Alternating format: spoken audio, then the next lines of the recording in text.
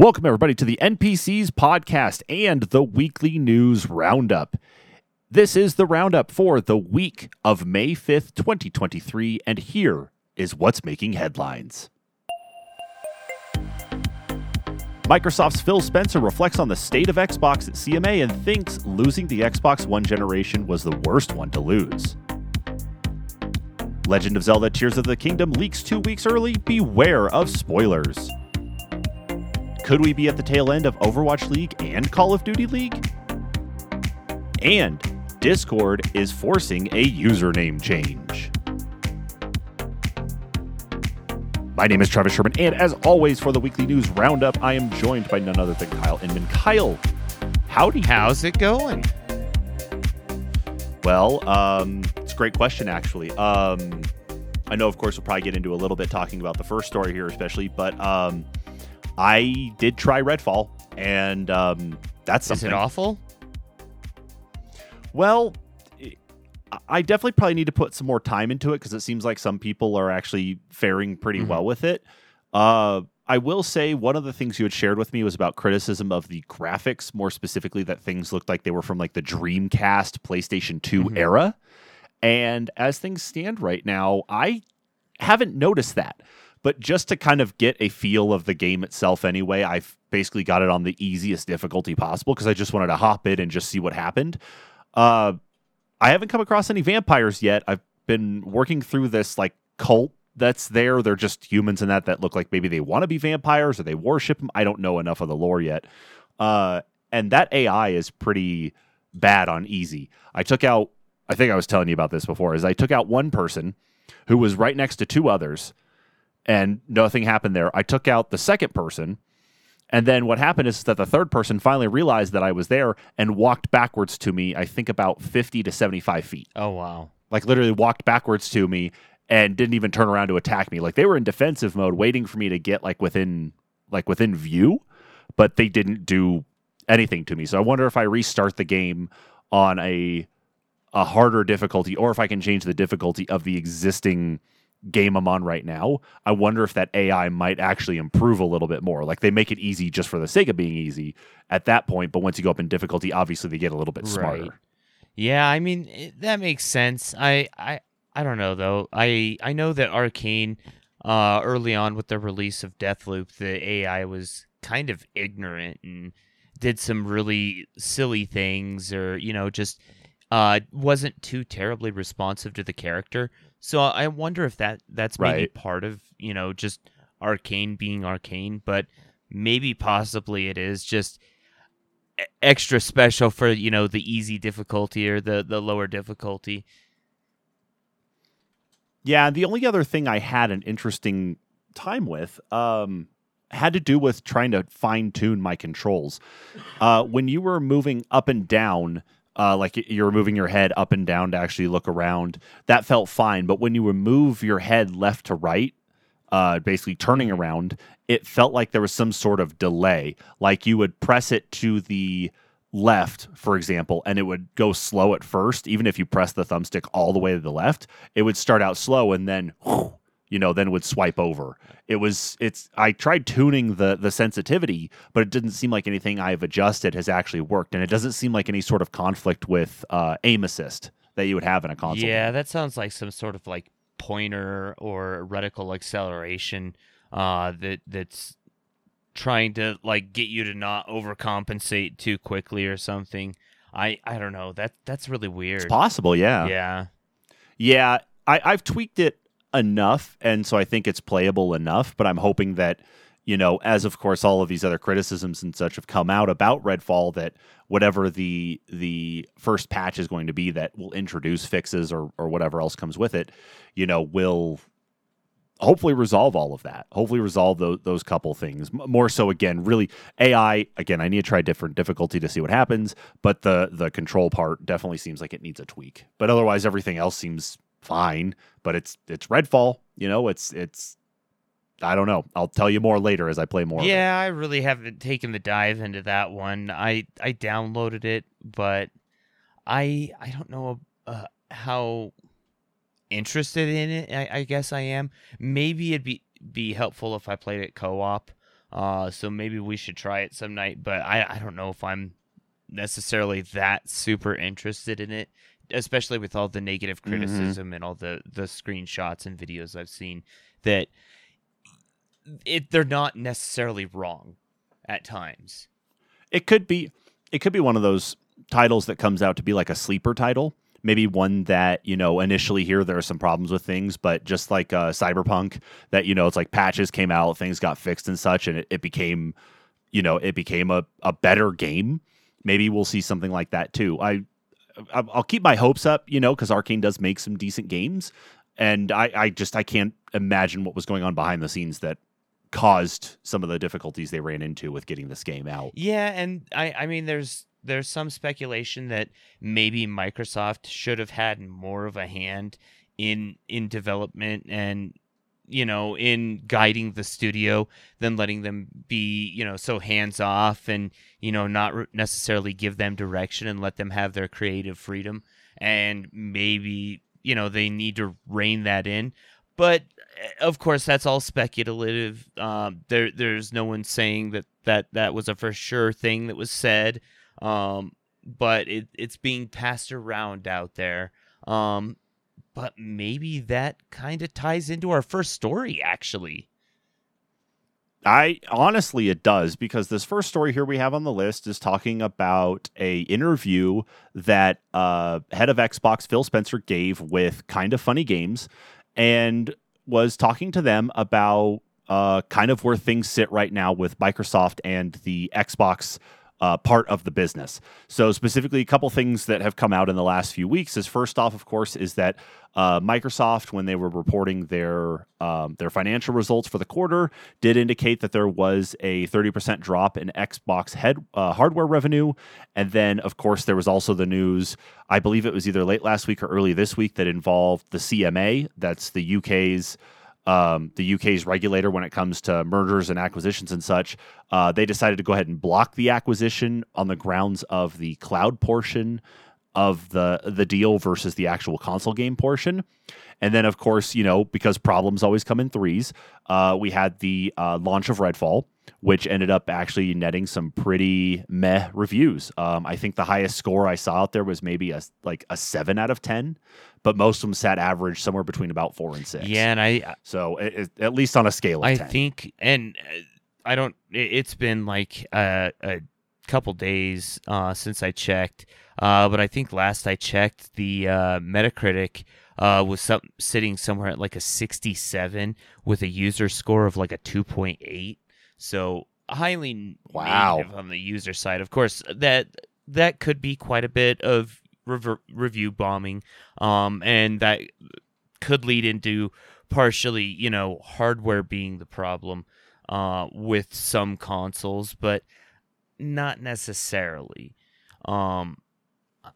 Yeah, I can't imagine. Like, I know there's always been the talk about how the game needs to support, you've got the Series S, which kind of ends up being a bottleneck. I'll put that in quotes, because of course it can't do the 4K experience. And then of course you've got the Series X anyway, but there's really not much holding it back there.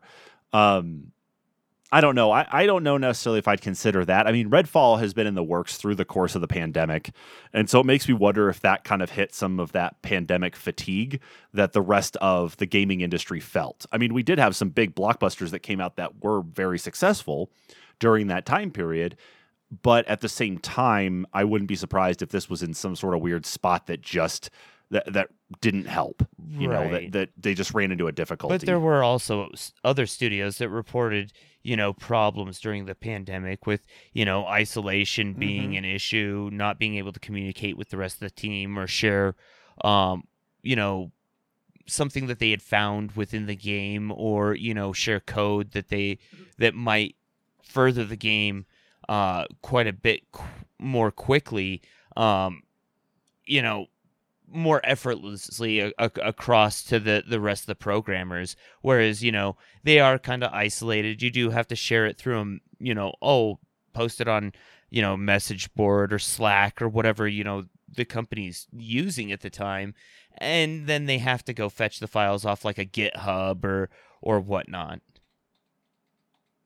Yeah, exactly. And you're used to that raw compute power and the horsepower of your workstation there to be able to develop games on and such. And some people are able to take those things home to keep Hmm. working. Some of them had to do some sort of remote type thing. And yeah, there was a lot that suffered. But obviously, of course, it wasn't just Arcane. It wasn't just any of the other game studios under Microsoft. It was industry wide that we saw those Right. issues.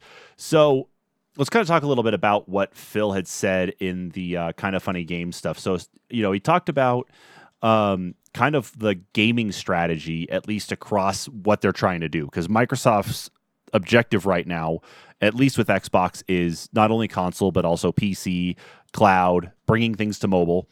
Um, and so one of the things they talk about is about building great games isn't it's not enough to build a great game to win in the console wars anymore. So here's the quote that we have here from that the Verge had picked out. We'll talk about it. I see the commentary that if you just build great games, everything will turn around. It's just not true that if we go off and build great games, all of a sudden you're going to see console share shift in some dramatic way. We lost the worst generation to lose in the Xbox One generation while everybody built their digital library of games. We want our Xbox community to feel awesome, but this idea that if we just focused more on great games on our console, that somehow we're going to win the console race doesn't really lay into the reality of most people. There is no world where Starfield is an 11 out of 10 and people start selling their PS5s. That's not going to happen. And he's right. There's not necessarily a game out there that would drive, I think, many people to go and sell their console just to pick up that game on a different system. Stock has come back up of consoles, so it's easy enough to actually get a PlayStation 5 or an Xbox Series console nowadays. The Nintendo Switch is aplenty and has been, of course, especially we're on the cusp of Tears of the Kingdom releasing here soon. And there are a lot of people here in the gaming world, between like even you and I, who have multiple ways to play games on us at any point in time, whether it is our phone, you like with your Steam Deck, we got the Switch here at home, we got a gaming PC, Xbox One, Xbox Series X.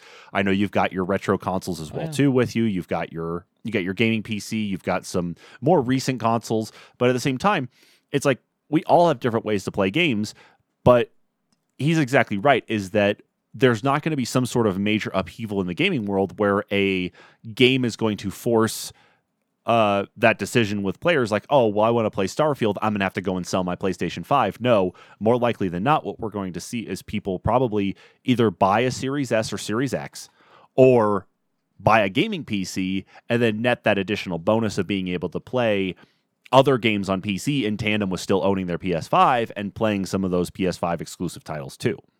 So I think Phil is in the right on this one, that we're not in that phase of gaming anymore. We haven't been for a long time. Right. No, I fully agree on that. Right now, I think where his true focus, and he goes on to say it, is that they're focused on the community of it, and trying to focus on just more or less the cloud and Xbox, not necessarily Gold, but the Game Pass as a whole, and bridging it across the whole family of devices, so you can access stuff on PC, so you'll be able to access that same game on your cell phone or your console.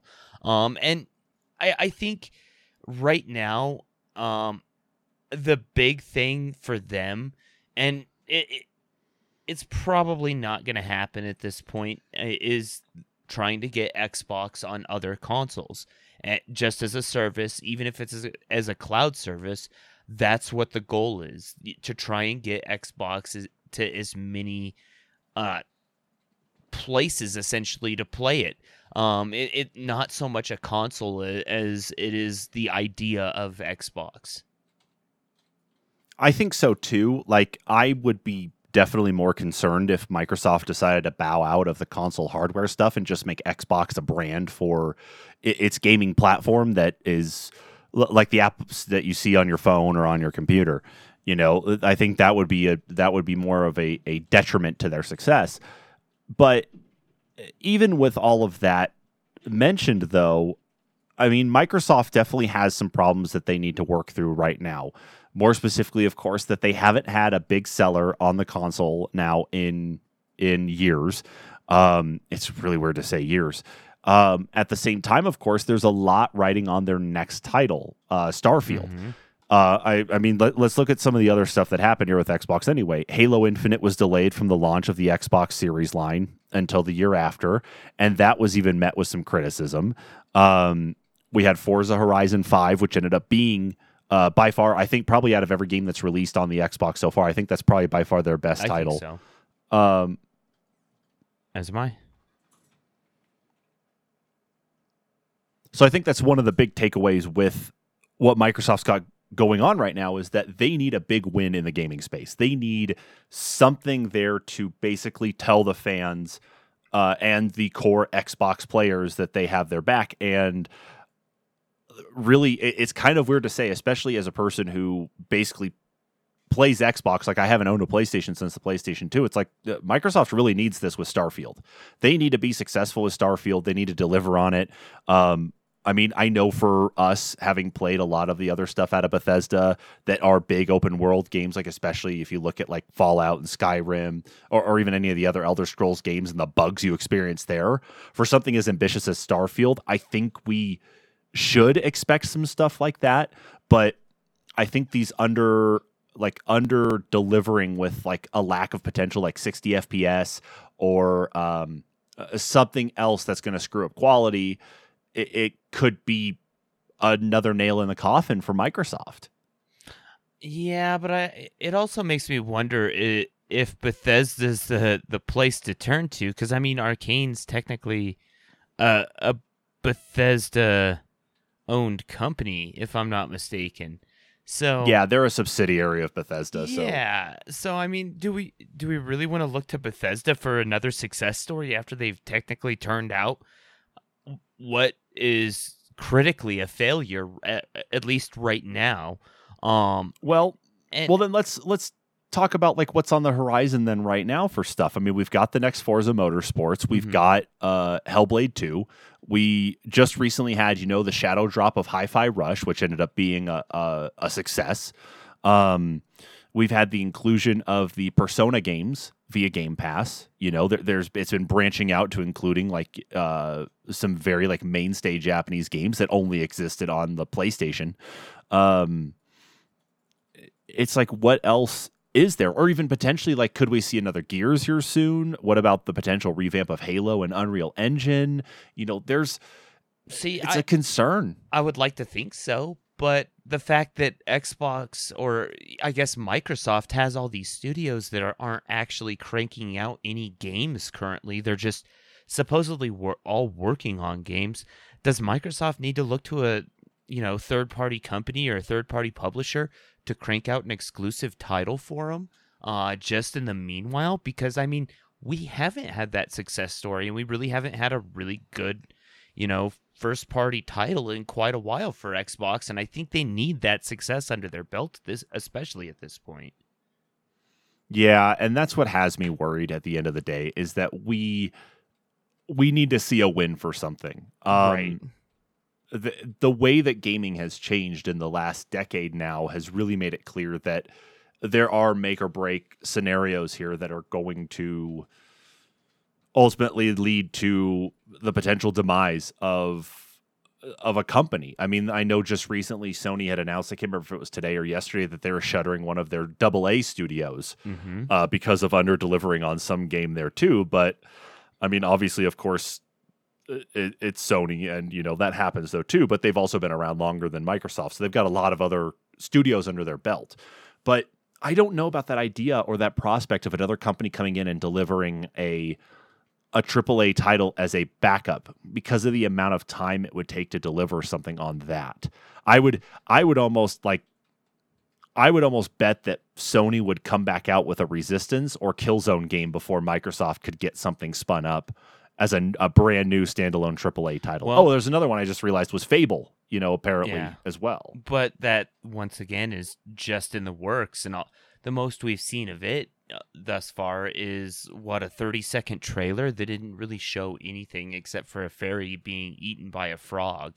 So, I mean... True. We've got all this stuff in the works from Microsoft, and maybe it doesn't even necessarily need to be a AAA title. Maybe they just need a handful of, indie titles that are just excellent, just to get by, something that really grabbed people for a good 3-4 months, or 6 months, and then maybe it falls on the wayside and it still has its audience, but something that Microsoft can claim and have success with for at least a little while, before they get thrown out in the gutter by another Redfall, or hopefully if Fable doesn't do it to them again. I mean, they don't have Peter Molyneux trying to overpromise with it anymore, so God, I'm so grateful for stuff like that now. But right. yeah, we're at a point now where it's kind of a make or break situation. I mean, there are some good things on the horizon for Microsoft, but for this year, especially, it's like they were expecting Redfall to be one of those things that helped deliver on games for the year, and we obviously see where that's at now. The next thing up is Starfield. I know Minecraft Legends came out recently, but at the same time, it's like we've still got Starfield to get us basically through, unfortunately, the rest of the year. Mm-hmm. And that game comes out next month. So, or not next month, it comes out in September. Yeah, so we September. Still have a few months to go. Yeah, we've got the developer direct from Bethesda on Starfield next month, and then it comes out, I think, August or September. So we still got a few more months there, but then that's what's supposed to hold us out for that period of time. I don't know. Till when, though? It's just, that's the thing. Yeah. What's next on the list? What's after that? next on the list? Microsoft really hasn't been forthcoming about, what projects are where, currently. I'd like to see an update on, a current Gears game, other than, just that, we released Judgment a couple years back, or not Judgment. No kidding. What was the RTS one? Oh, Gears Tactics? Tactics, that's right. I actually enjoyed Tactics. It would be neat to see it. like a sequel. It would be nice to see a sequel to it. It'd be nice to see a sequel, but at the same time, I think you've got the core demographic for like Gears fans who would like to see a true Gears game. Yeah, and maybe even not necessarily in the direction that they were headed with it, where the Gears series is. I mean, we've had some success with games that follow the format of early 2000s games. Let's have a Gears game that reels it back in and, gives us, a single path with a little bit of variety, but let's rein it back in and not have these open areas with nothing to do in them. Yeah. But the problem is, of course, a lot of that takes time. So we just have to see like what the rest of the catalog is going to look like, or whatever else Microsoft may have up its sleeve that it hasn't even shown off yet. I mean, who knows? I know Starfield is supposed to be the big one for the rest of the year, but maybe we could get another game that they haven't even talked about yet that just like Hi-Fi Rush just shadow drops. They do an announcement of it and it's like, it's now available here for you guys to go do. And that would be cool if they did, but it would be really cool. Yet. I mean, there's been the rumor, and I'll just end with this one. But there's been the rumor, of Sega potentially releasing a Jet Set Radio.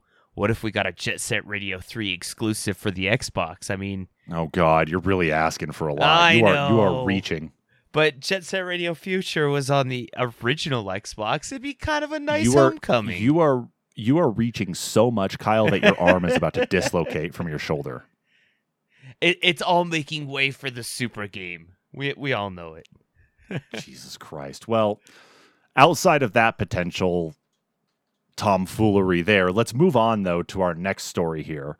And I'm not shocked about this next one, because I haven't seen anything of it. I'm glad I haven't seen anything of it. But yeah, unfortunately, it's out there. Tears of the Kingdom has leaked out 2 weeks early. So it was originally on May 1st, which was this last Monday. So unfortunately, yeah, Tears of the Kingdom retail versions actually got out, physical copies. This wasn't like Nintendo's eShop kind of just letting the cat out of the bag and people being able to download it. No, it's physical copies that have made their way out, and people have been able to not only play it, but have also been able to stream it, and have also been able to share details on it. And I was reading another story here, too, about it also having already been duplicated and brought to PC for emulation. Wow. Yeah, so it's already made its way through the chain. So, what it looks like, at least right now, is that it looks like Nintendo has been pretty swift with the ban hammer. I think the longest that the game actually got played for was I saw one report that one stream went for like 60 minutes before it got the ban hammer. I saw another report somewhere that it went for like 3 hours before it got hit. There were quite a few out there. Even like the Verge here makes a comment about it, saying that apparently Legend of Zelda Tears of the Kingdom was being played hidden behind Breath of the Wild in the Breath of the Wild category on Twitch. So, well, I mean, it is technically a Breath of the Wild game. I mean, it is Breath of the Wild 2, Electric Boogaloo. Right? This was bound to happen. And I hate to say it, but we've seen this so much more with specifically Switch games more and more lately. I mean, every now and then you'll have a physical Xbox or PS5 game get out into the wild, but I feel like there's also the hard locks on the system that don't allow you to play it sometimes. Like some games just work, but a lot of games anymore require you to download a day one patch that if you don't have that patch, that disc isn't going to work before the date. So, and I think that's more tailored potentially even towards streamers or review copies to allow copies to get out there and be played, by some people. And it's more of a recent thing that you see this because I want to say even during the Xbox One era and PS4 era, they were still having issues with copies getting out, but not so much anymore with the day one patches and whatnot. But with Nintendo, not so much. Their games are ready to go out the gate. So when a leak happens, when one falls off the truck, it's game over. It really is. That's the surprising thing, is that it's like stuff moves so fast that it's tough to contain anything nowadays. But we've seen this happen a couple times. I think we saw this with Pokemon Scarlet and Violet. I know there's other things that have happened though too, so you have to forgive me. I mean, the list is extensive, and it hasn't even just been Nintendo either. But yeah, you're right, is that there are different things out there that definitely help to prevent things like this, like whether it's a soft lock that's actually done in software that could potentially prevent, like it does need, like as soon as you connect it in, then it needs that patch to be able to actually play it, or there's some kind of like date hard coded into the cartridge or something like that. I don't know, but the content's out there now, Kyle. I mean, for one of the most anticipated games for this year, or for at least the next couple years, I guess, if you look at how popular Breath of the Wild has still been. I mean, kind of a shame and kind of sucks for Legend of Zelda fans now. Yeah. They have to be careful with anything they look at. Yeah, no doubt. Excuse me.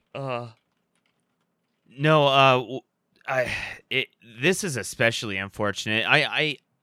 I feel like Nintendo usually has a good handle on something like this, and it makes me wonder if it's just more dishonest employees or, accidental shipments or whatnot, because I know just, what was it, last month?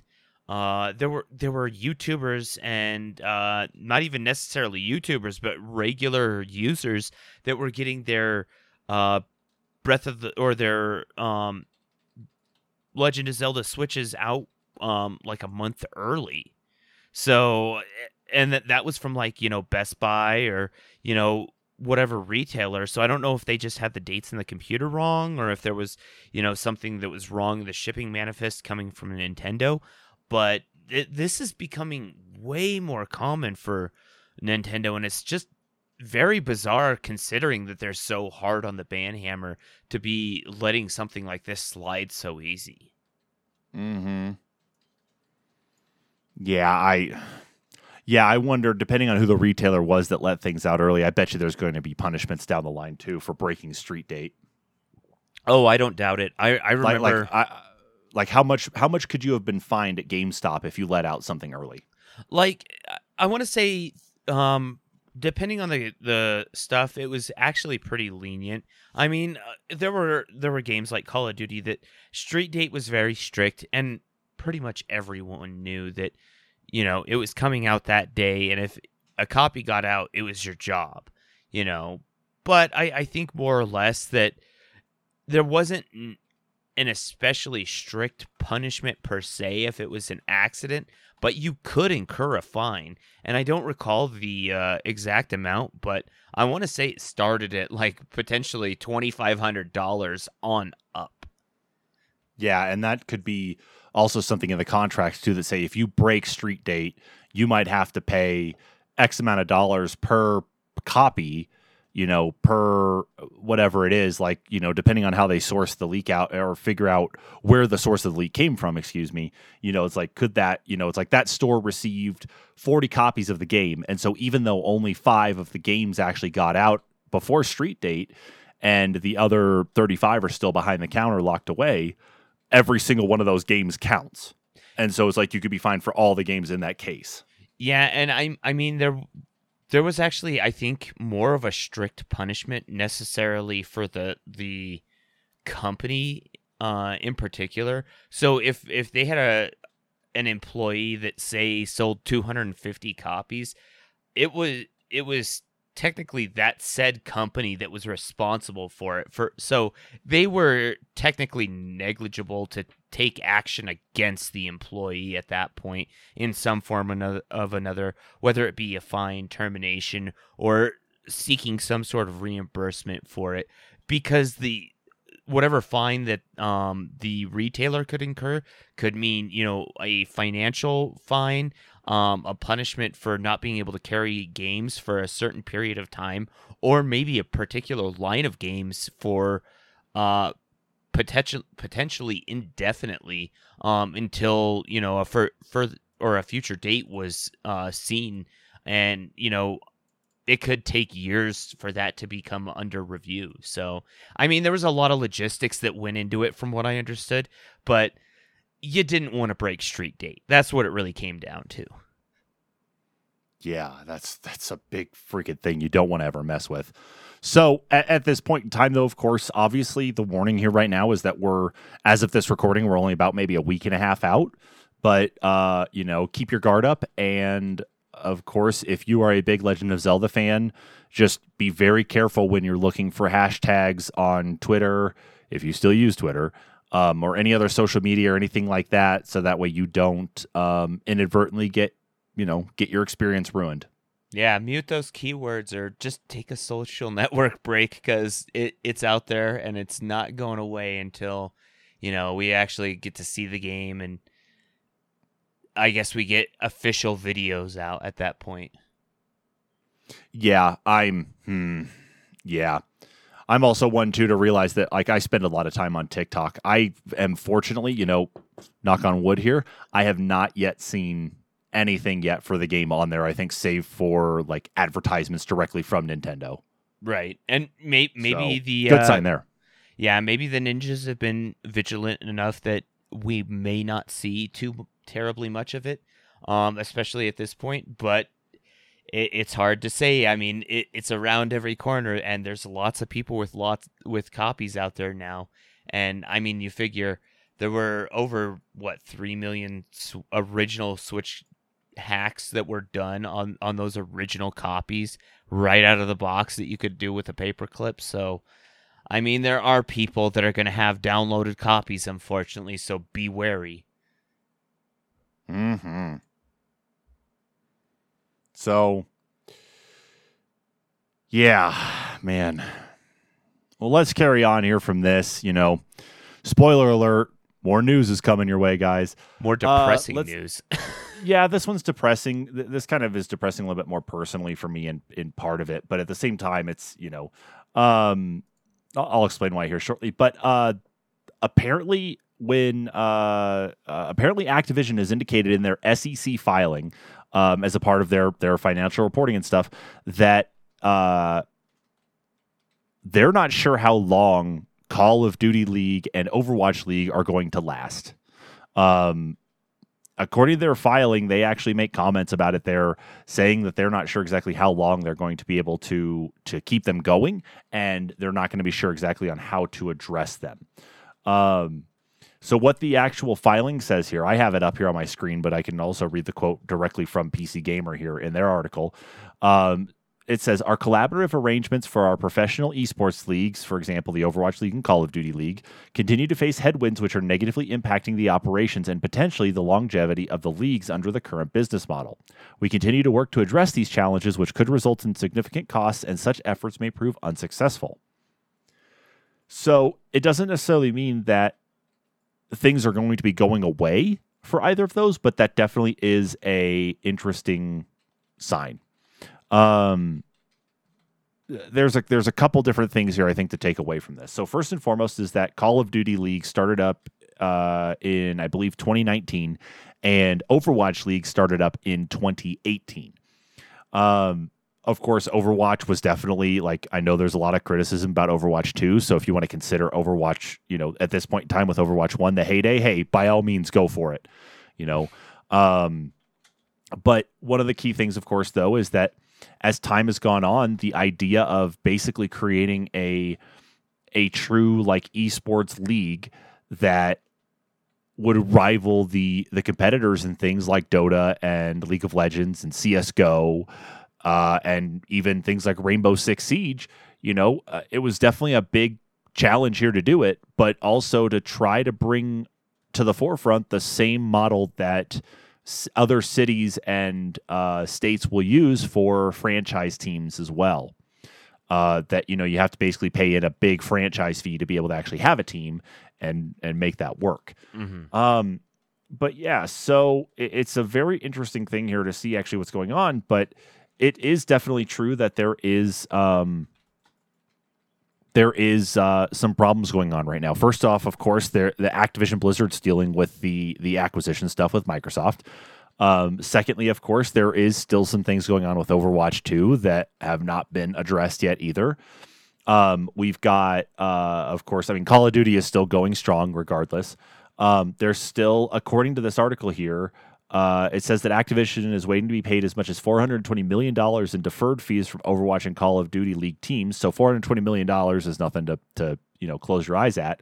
And then one of the bigger things that this article mentions, and I didn't even think about this, is that the conflict that came up between Activision Blizzard and their partner in China. I don't remember if it was NetEase.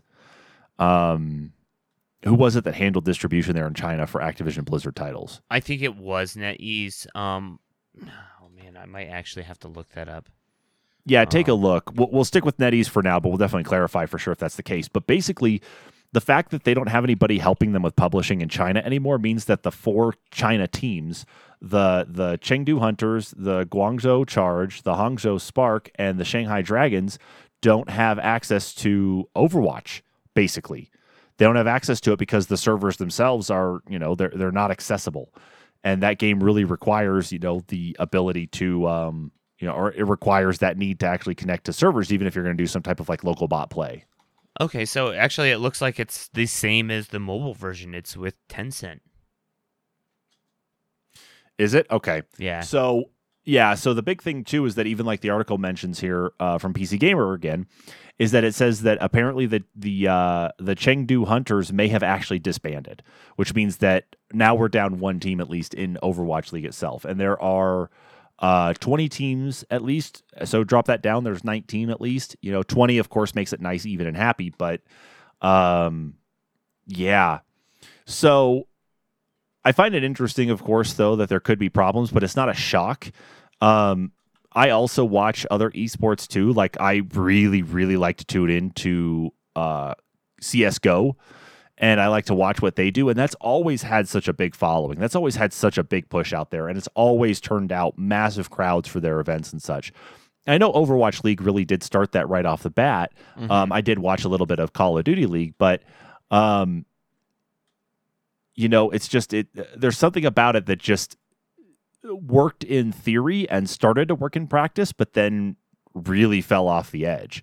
Man, this is a pain in the butt to even talk about. Yeah, I guess for me personally, I maybe not so much Call of Duty League, but Overwatch League. It's kind of bizarre to see it be disappearing, especially with the grand reception it had in the very beginning. Huge audiences turning out for the big competitions. I mean, you've got um huge online turnout for just watching the live streams, even connecting through the game to the Twitch stream. Uh, there's just been so much support for Overwatch League, at least that I see in comparison to Call of Duty League. Maybe I just turn a blind eye to it, and I don't know, but I it feels like that to see these disappear would be weird, and maybe the fact that that this is the financial woe that Blizzard Activision was talking about when they were trying to get the merger to go through with Microsoft, and that this was going to be their big saving grace. Maybe we were blind to the fact that other stuff like this was going on because all we could see was the unfortunate Bobby Kotick incident with all the I don't know, litigation of the last couple years. Yeah, and that was, I think, a big detriment though too to their operation, is because of the legal filings and that, with the sexual harassment lawsuits and that came through, and all the protesting and that especially went along. One of the big things is all the sponsorship that had pulled out. Yeah, because I mean they had brand name sponsors right there, like I was State Farm, Toyota. I think Nabisco was involved. Like I think they had some sort of like Cheez-Its thing that they were doing as well too. There was a lot that was going on, and now I think at least 60% of that is gone. So yeah, it's just disheartening. And it's sad to see, something like Overwatch League get dissolved before we even see the full, I guess, potential of what Overwatch 2 was supposed to be. I mean, if you remember before launch, we were talking that it was going to have a campaign mode, albeit it was basically multiplayer matches, but it had its own story. What I have in mind is like similar to, and I'm probably going to get hate for saying this, but similar to the format of Brink. Where you move through the map, and it's a whole scenario, and you play as either team, but you move through the map and you play through the story. I guess it's almost similar to like Left 4 Dead in a way, in that factor, but it is more of 5v5 still, depending on who wins the match, or maybe even just the 5 players versus bots, and maybe you have to fight players at the end or something. I don't know. Because we still haven't seen it, and we still haven't seen the level up system that they talked about. And yeah, if they're already talking about dissolving Overwatch League, it makes me wonder what kind of other trouble some of these companies or some of these brands might be in. Yeah, I mean, it was a very, League, I should say. Yeah, and it was a very ambitious push. I mean, I've been to one Overwatch League event back in 2019. So I was actually there. I got to see an actual, I got to see Overwatch live. I got to see my team, Philadelphia Fusion, playing. Before they got moved over to a different country. Yeah, who are now what is it? I don't think it's the Seoul Infernal. I can't remember. I know they're in Korea now. Hey, and they just brought Poco back on, which I thought was a wild one to see too, especially because he had moved over to Valorant. But regardless of that, yeah, it's just kind of disheartening to see, though, especially because, yeah, it definitely had a lot of promise. I think the other thing, too, is like the time frames that the games were actually on as well. Like I remember waking up at some point. What was it? I was waking up this week, like my alarm had gone off, getting ready for the day and stuff. And I had seen a tweet that had listed out the score for the most recent game, and it had only been published 5 minutes before I had woken up. And I'm like, I missed a match. It's like they're all playing at way early times in the morning now, especially for where we live. It's like, crap. I'm not going to be able to see any of these except for watching the VODs now. It's just, it's a little bit of a pain in the butt that way, but it is what it is. Yeah, and I mean, it's kind of disheartening to see the leagues be moved in such a way that, I mean, we don't really see a lot of the competition over here in the States anymore. A lot of it has been moved overseas, and a lot of the teams have been or are being moved overseas. I don't know if it's just that they can't find the funding over here in the States, or what the issue is, but it makes it difficult to be a fan of a team that you can only watch a game every once a month or whatever, because that's about the only time you can be up in time to catch it. Yeah, and I'm not planning on being up at 3:30, 4 o'clock in the morning to go and watch Overwatch League games. That's just not my style. Maybe it's because that's where the tech is at. I mean, they do have the faster internet speeds and whatnot. Granted, not a ton of it is really needed when you're playing in that close proximity, but that's where a lot of like the processing units and stuff are made. A lot of the the hard drives and stuff are made. So maybe it's just part of the culture to be involved in gaming in such a way. So I don't know. Yeah. Well, I mean, the key thing, of course, though, is that it's not the last straw for Overwatch League or Call of Duty League, because obviously, of course, companies, when they put out their financial statements, they always have to put out some sort of risk assessment anyway that says, like, there's a possibility we may not be able to do anything with this here, or it's something to keep in mind for our investors that, we are doing our best we can with this, but, there is a possibility something else could go south and require us to shut things down. So it may not be something that happens after the season. It may be a couple of years out. It may even never happen. But if it happens, we'll tell you about it. Yeah, and God forbid it does. Hopefully it happens to Call of Duty before it happens to Overwatch. Yeah. But what I can tell you, at least right now, is about our last story in the main stories list for this week. And it looks like a lot of us are going to have to give up our Swag YOLO 420 No Scope number 4562 usernames here, at least on Discord, because guess what? Discord is now making an adjustment to identities and your usernames on the platform by getting rid of the 4-digit tag at the end of your username. That's right. So your username is going to be up for grabs potentially here, unless you can actually get on it and make sure that you have everything secured nice and neat when it rolls out.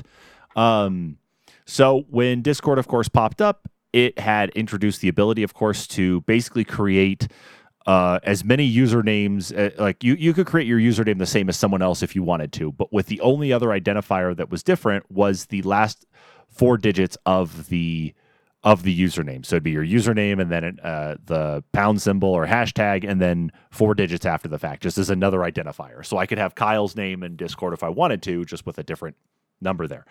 But it looks like Discord is identified, though, is apparently some technical debt with that tag system, and that they need to effectively find a way to go ahead and get all this stuff cleaned up, and this is the way to do that.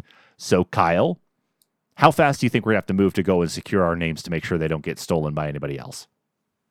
Hopefully not too terribly fast, but I mean, granted, I don't know how many of there are of my name. I don't want to just be blurting it out though, because I definitely want to secure the one that I've used for so long. But this is just kind of weird that they're making the change all of a sudden, and they wouldn't allow or offer players up front to be able to secure their current name, especially if it's something that they've used for many years, and they, like myself, and I don't know if you still are Nitro subscribers.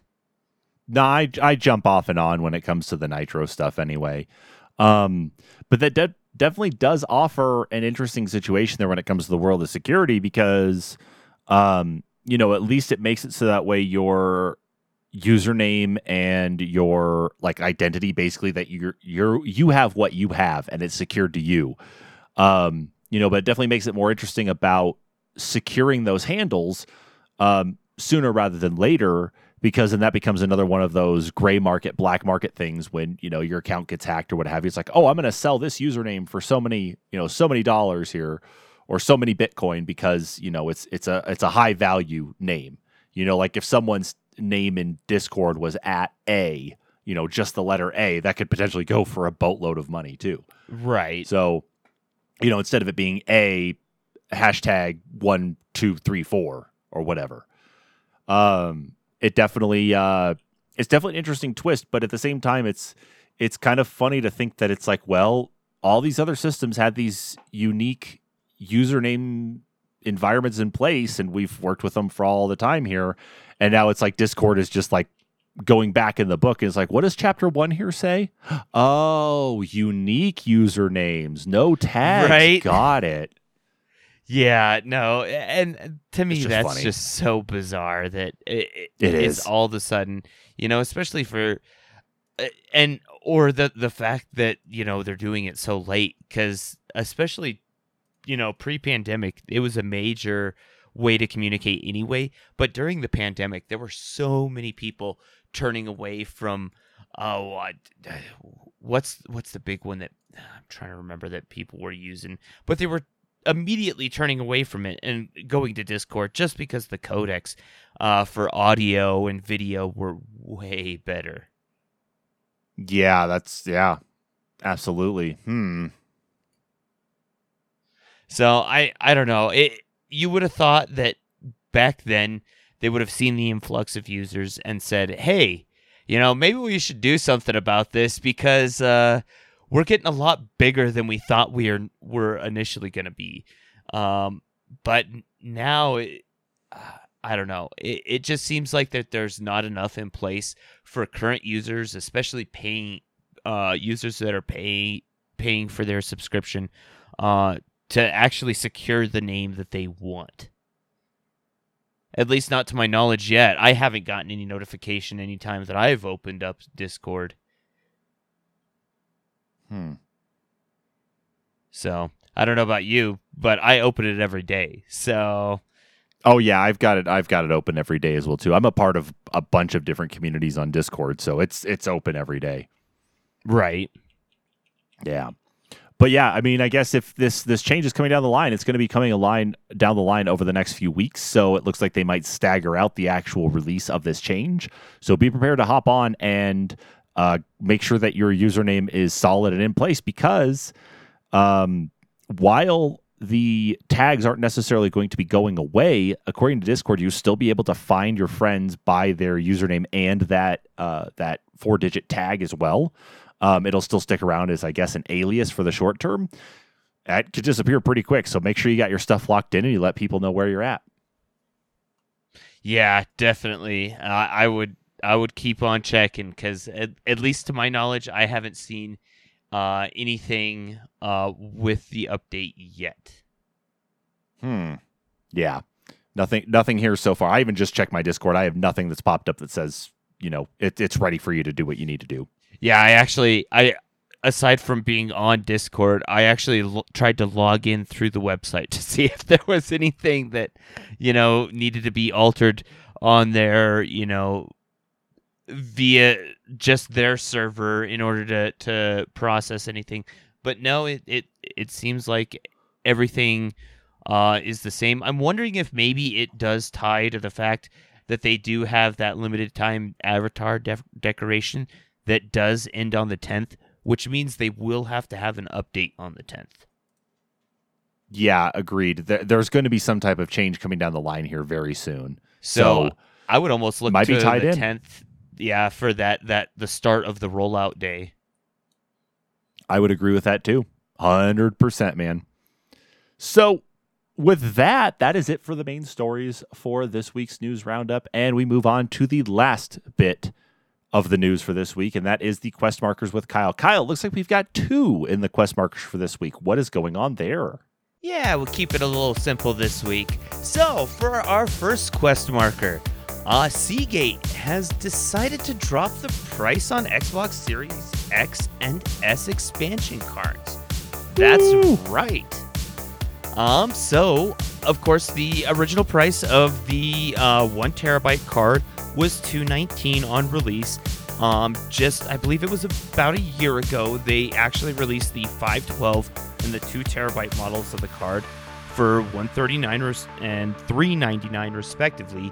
But now you will officially be able to pick up the 1 terabyte card for $159.99, the 512 for $89.99, and the 2 terabyte for the cool price of $279.99. So essentially the sale price of a Series S that you'll be plugging into the back of your Series X. All right. Yeah. I want to say the date. Do they announce the date yet? I think they've already dropped. Yeah, it does look like the price drop actually started at the end of last month. So if you haven't already run into your retailer and picked up a cheaper hard drive and you've been eyeing one for a little while now, now's the time to go pick one up. Or maybe even wait till an upcoming Prime Day, because they might have an extra like $10 to $20 off if anything goes well, but we'll see. Yes, we will. In our second and last quest marker for this evening, Apex Legends problems to blame on a single line of code. So as of recently, there have been issues with players experiencing bugs, noticing missing rifle noises, phantom particle effects, and disappearing grenades that still, in fact, damage and kill other players without any explosion or any graphic effect. But apparently, as the creators of Apex have been doing their digging, they found that the one of the issues is the game can only cache 128 effect entries for every frame of gameplay, essentially. So it's caching those for every player, but this becomes a problem when there's a static effect applied to weapons that are even holstered. Oh, jeez. So essentially, it was reading the holstered weapons as being active weapons and firing but not firing, which was causing the effects to make the things on screen disappear. While they have been rolling out the updates, it looks like most of the issue in Season 16 has been fixed with the stopping the sending of the stop particle effect on the objects that were put away in inventory. But it looks like the fix started Tuesday, but some of the issues have not been entirely fixed yet, so hopefully we'll be seeing the rest of it roll out before the end of Season 16. But with that is it for the quest markers for this week. And with that being the quest markers, that means that is it for the Weekly News Roundup for the week of May 5th, 2023. Thank you so much, everybody, for tuning in to this Weekly News Roundup. Of course, if you like what you're listening to, be sure to subscribe to this podcast on your favorite podcast platform of choice. That includes some of the ones we're on, such as Google Podcasts, Apple Podcasts, Spotify, you name it, we're probably on it. But if you're not sure where to listen to us at, or you want to see if your favorite platform is supported, go check us out on our homepage at anchor.fm/the-NPCs-podcast, and you will be able to find all the different platforms we are supported on. With all of that, thank you so much, everybody, for tuning in. We will catch you all next week. Laters.